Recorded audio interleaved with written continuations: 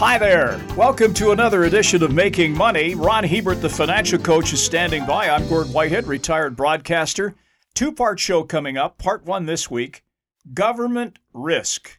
I mentioned in last week's episode in the closing remarks, I'm not a big fan of government these days. It just got so big and so bloated. And frankly, for me, I think they mess around in my life too much. Not only do they mess around in your life, but I hear more and more investors telling me they just don't understand what's going on. A lot of the economic signals that used to work to tell them when to buy or to sell or where to channel their money don't seem to work anymore. And the reason for that is that government has become the 800-pound gorilla in the room. And they've distorted markets. They've bent things to try to make philosophical and political brownie points and decisions. And frankly, some of the things they're trying to do, if you look back historically, it's almost like they're trying to take the law of gravity and they feel that they can bend the law of gravity to their will, and they can't. And so in this series of podcasts, we're going to cover what they're manipulating, the outcome of all this folly, a timeline when it will happen, and the investment steps you should be taking to protect yourself financially from what I consider one of the big risks out there, and that is government. So we've got a lot to cover. In fact, we've got so much to cover. We're breaking this down into two shows, so buckle up. Okay, let's start with a word you used there along the way, manipulating. It seems like they're manipulating everything. It doesn't matter what you look at. The government's got their hand in there somewhere. And going to look at 7 areas that government manipulation has really affected the normal movement or the normal reaction to market cycles that these things would have. The first is currency. And as we all know, they've weaponized the U.S. dollar. They're cutting off countries that they don't like from trading in it. And a big example right now is Russia. Iran is another example, and this could backfire and cause nations to dump their U.S. currency holdings or permanently use something else for international trade. And you're seeing that begin to happen. People are starting to trade in just straight commodities. They're doing swaps again. They're using the Chinese yuan as an intermediary currency, or they're also just swapping their currency for another and not using the international mediary, which has been the U.S. dollar since 1940s. So a weaker currency gives exporters an advantage against their competitors, and so that's why you see countries like China keep their currency very, very weak. And with the weaponization of the currency, you've got trade embargoes, you've got all kinds of things that have been used, and it's been leading to inflation. It's been leading to shortages of things. And so there's just a lot of problems with government manipulating things like that they have. So this has a big effect on your portfolio. As we go through these, you'll be able to see what a huge impact it's having. Okay, interest rates is another obvious area here. They're very much in the news. Interest rate hikes, inflation. They kind of go hand in hand. They go to the dance together here. So how and I don't know. Do governments have an answer here? I don't think they do. To be honest with you, Gord, I'm not even sure that governments know the question to have the answer to. So they've kept interest rates unmanageably low. And when I say unmanageably, I mean because when you keep rates too low, what happens is very highly stimulative to the economy. And people can afford to buy houses that probably can't afford them. They borrow lots of money. They make investments in real estate. They make investments in stock markets. It causes bubbles. And obviously, they've kept interest rates low because it keeps down the amount of debt that people have to pay. But what it does is overstimulate the economy and lead to bubbles. And that is a very, very big risk that we face right now. I mean, interest rates are rising. House prices are definitely in bubble areas in many areas of the country. Stock market has pulled back, but there again, you got all these people that sat around because they weren't working between 2020 and 2022, and they poured huge amounts of money into the stock market because they could borrow very, very cheaply, and that pushed all kinds of companies like GameStop to levels which were unbelievable. So it distorts the economy, and as a result, things that used to work just don't anymore. Okay, let's talk about the bond market. Fixed income is something that, we've always talked about. It can be a cornerstone of a portfolio. But of late, that hasn't been an area to go because the interest rates have been low. Now that they're coming up, do we pay attention to the bond market? And what's the government doing in there? Well, the problem is that because governments have gone crazy issuing debt to soften the effect of the pandemic, the governments are issuing way more bonds than there's a market for. So in the U.S., the Federal Reserve has issued bonds, the Treasury has been issued bonds, and the Federal Reserve has bought 60% of the bonds that are issued. In Europe, for example, the European Central Bank has been buying 85% of the bonds that the European Treasury has produced.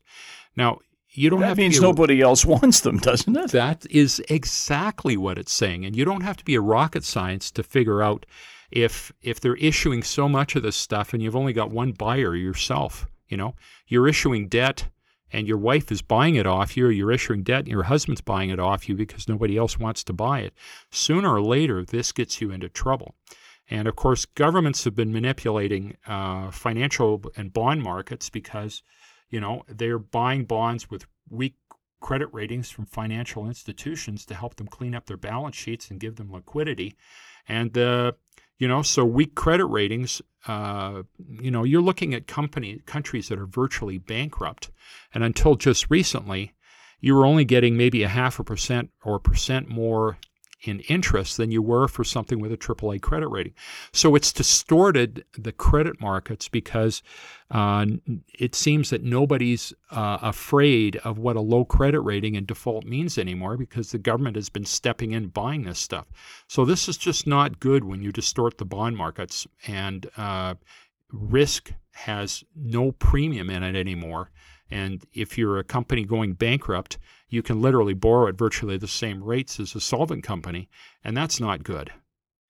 Okay, let's talk about the stock market. It's basically what we talk about here.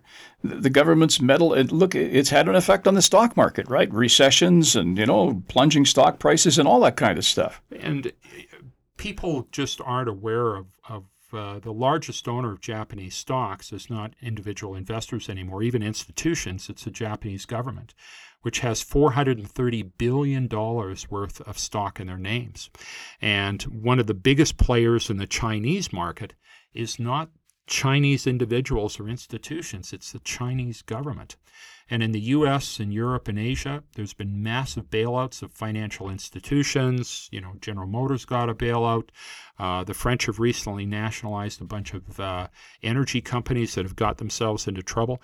And of course, that's essentially bailed out shareholders. So the government their long tentacles have been getting into the stock market as well. And then the other one here that to me is so troubling, Ron, is what they've done with the economy.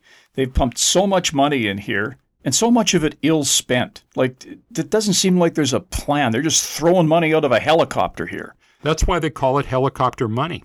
Governments are subsidizing individuals, businesses, renters, landlords. They've bailed out sports teams. They've supported bars. They've just interjected themselves so much into the economy. And everybody now feels that if things go wrong, that Big Brother is going to be there to bail them out. And of course, that instead of running efficient businesses, people aren't running businesses as efficiently as they did before because they're always looking at Big Brother. And here again, if you're not running an efficient business, you're not running a profitable business. And you need profitable businesses to pay taxes, to afford to hire people, and it just cascades through the economy. And the government really is ruining that. Look how hard it is to find labor now. Why work when you can get government subsidies that are higher than what you could make when you were working. So it distorts the economy. It distorts the employers, employees. It's just not good to have them backstopping everything. We touched on this in a previous episode a couple of weeks ago where we talked about home builder stocks. What about the housing market here? They've got they're meddling in there too, right? Of course, we had the enormous meltdown in 2007 to 2009 where they were giving what they were calling at the time ninja loans, which is no income, no job, no assets. So anybody would blow through the door and would be able to finance a home. Well, you also have, and this goes on in other areas of the world, so you have rent controls and that contribute to the housing shortage because, if rents aren't going up as fast as inflation, nobody's building properties because, frankly, if the rent doesn't keep up with inflation, they get less profitable every year. And so you see these areas where there's high rent controls, Gord, and governments can't figure out why developers don't want to build. Governments have also made zoning laws so complicated that you go in many areas of the country, it's almost impossible to get approval to build anything. And even if you do get approval to build something, it's so bogged down. I mean, look at our pipeline process where, once you apply to build a pipeline, often it'll go through about 40 dozen hoops before you get anything done, right? Oh, yeah. And, 10 or 12 years, and finally people just quit in exhaustion. And we're not just talking pipelines. Look at the LNG plants out on the West Coast. Well, it became so complicated to build one that we had 10 hopefuls at one time. Now we're down to one, and it's not going to be ready till 2025. The United States, by that time, is going to have 8 to 10 of them pumping out natural gas. So when you got the government sticking its nose in business, it's hard, and especially in the real estate sector, it's just hard to get things done because the zoning makes it so complicated to build anything. Okay, the final one is trade, and we touched on this. We talked about embargoes. That's a government operation, right? And it looks like right now you could just sit back and say, well, they're not working. No, the governments are proving conclusively that once again embargoes don't work. They embargoed Cuba, North Korea, Iran. They haven't changed their behavior at all.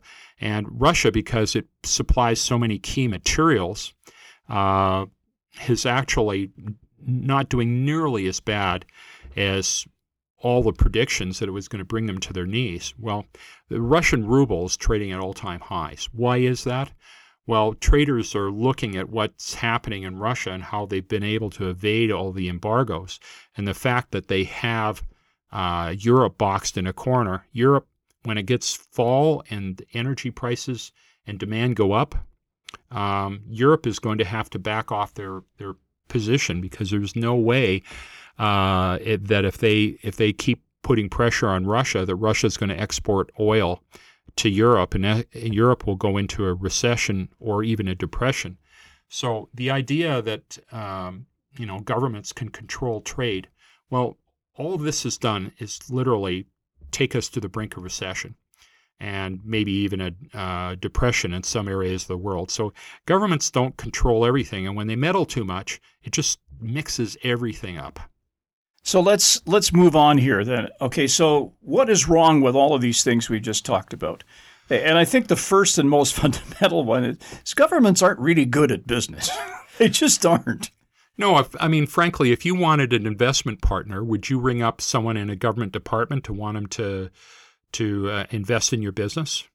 Not I. I think governments are basically useless at wealth production and picking wealth producing industry. And I also think that when you get governments involved, you get bad actors that aren't allowed to go bankrupt, and they're continued to and encouraged to continue their financial behavior, which is really bad. Capital gets stuck in zombie businesses instead of these businesses going under. And, it's like cleaning out a forest where, you get healthy trees which get to grow toward the sun. So it's hard to have lots of capital supporting healthy growing businesses when you allow all the bad actors to continue. There's a name that pops to mind here, and I'm not saying that they don't build good products, because over the years they've proven that they can, but they've also had a huge infusion of capital from the government, and that's Bombardier, right? How much money have we poured into that place? Well, I think that if the money that they'd spent bailing out an industry that's barely surviving, and they put it toward lower cost financing to businesses that are doing well and are growing dramatically, that's where you want to put your money, because your future tax revenue is not by continuing to pump capital into businesses that are slowly going under and paying less every year. If you want to have a healthy economy with healthy tax base, you want to support the businesses that are growing, that are increasing their tax base, that are hiring more people, that are paying more taxes. That's how you grow the economy. And so when you're looking at only getting votes, what you're doing is, there's an old saying, when you suck the oxygen out of the room with higher taxes and misdirecting your capital, there's no capital left, or less capital is available for wealth-producing businesses to be invested in. Okay, we've talked a lot about what's gone on during the pandemic, and it was something that in our lifetime we'd never seen. So, I think you have to sit back and you got to cut a little bit of slack. You got to say, okay, they tried this. This is like a big financial experiment here right now. This is like a lab experiment where we've never gone through this before. We've never gone through 2007 to 2009, where the government literally, from that point on, launched themselves into every corner of the economy. And then when you had the pandemic, they ended up supporting everything. And so this is often viewed, Gord, as the biggest economic experiment in history. And, over the years, I had a lot of people from the Federal Reserve to the Bank of Canada to some of the biggest investment players in not only North America, but globally. And they've been telling me that they have no clue how this is going to end up. But, usually experiments, when you're throwing money at walls and things like this, often they end very badly. And, when you've got governments and you've got central banks that they're using hope and winging it, you have to realize that hope and just winging it are not strategies. They've got their fingers crossed and their nose plugged, just hoping the worst doesn't happen. And usually it does. And, as a taxpayer, I sit back and I see some of the things that go on in Ottawa, and I find maybe I'm a little too judgmental. I think that's just a bad idea. Why aren't they putting money into things that are necessary? Like, we've talked about infrastructure. Like, the infrastructure bank, got money missing. Nobody knows where it's gone. That's the kind of stuff that's so frustrating as a taxpayer. When you ask yourself, how are we going to compete 20 years from now with China? Because China has lower wages, higher productivity. Well, the only way to compete with them is that we've got to manage our infrastructure so that we can get products to market faster than they can. We educate our workforce so it can be productive. You've got to put your money in things like education. You've got to put your money in infrastructure, our ports, bridges, railroads, things like that, to keep us competitive. And if you're just spending money on social activities or social safety nets, that isn't creating jobs, creating taxes, and creating a future where we can be competitive. Well, it's also destroying initiative, Ron. I mean, like, you want to have a little go-get-em and get out there and try to accomplish something, right? Truly. So stimulus money is now flooding into the hands of Joe and Jane Average, like you say, and we're seeing financial asset inflation joined by wage inflation and price inflation of consumer goods. And, this has directly been caused by what governments are doing. And, governments right now are taking the fifth and saying, no, we didn't do this. It's the war in Russia. But the onus for what has gone on, much of this, the building blocks for where we are now happened long before Russia invaded Ukraine. Okay, so all of this extra money, too, has even pumped up bad investments, right? Well, you look at an exchange-traded fund. So an exchange-traded fund on a market like the S&P 500 or like the Russell 2 or 5,000, if you buy an exchange-traded fund, you're buying all 2,000, 5,000, or 500 stocks, depending on what index you're doing. So as all this money pours in that's being given to people, it causes, like Warren Buffett would say, when the tide comes in, all ships go up. And you really don't find out anybody who's not wearing a bathing suit until the tide goes out. So, when you got too much money flowing in, even companies with bad credit ratings that aren't doing very well, they get floated upwards in price. And in investment parlance, we call price discovery, where you have individuals looking and saying, well, this is a good stock, I'm going to buy it, and that goes up. This is a lousy stock, I'm going to avoid it, and that goes down. Well, when you don't have price discovery, you have winners and losers acting the same way. And so when you look at the markets, you try to wonder, you're wondering, why is it so strange that winners and losers are moving in the same direction? Well, that's what happens when you get way too much government intervention. Okay, so this influx of capital, too, over the last couple of years, this government spending, it's distorted everything. I mean, what's reality now, right? Yeah, it's distorted supply and it's distorted demand. And, the government has not been paying any attention to the areas that they should have noted that when we came out of the COVID, the pandemic that we went through, that, there's certain areas that money should have gone to, like getting passports, fixing up our airports. Most of these are under federal jurisdiction. And, money's just not going to useful places to invest and use.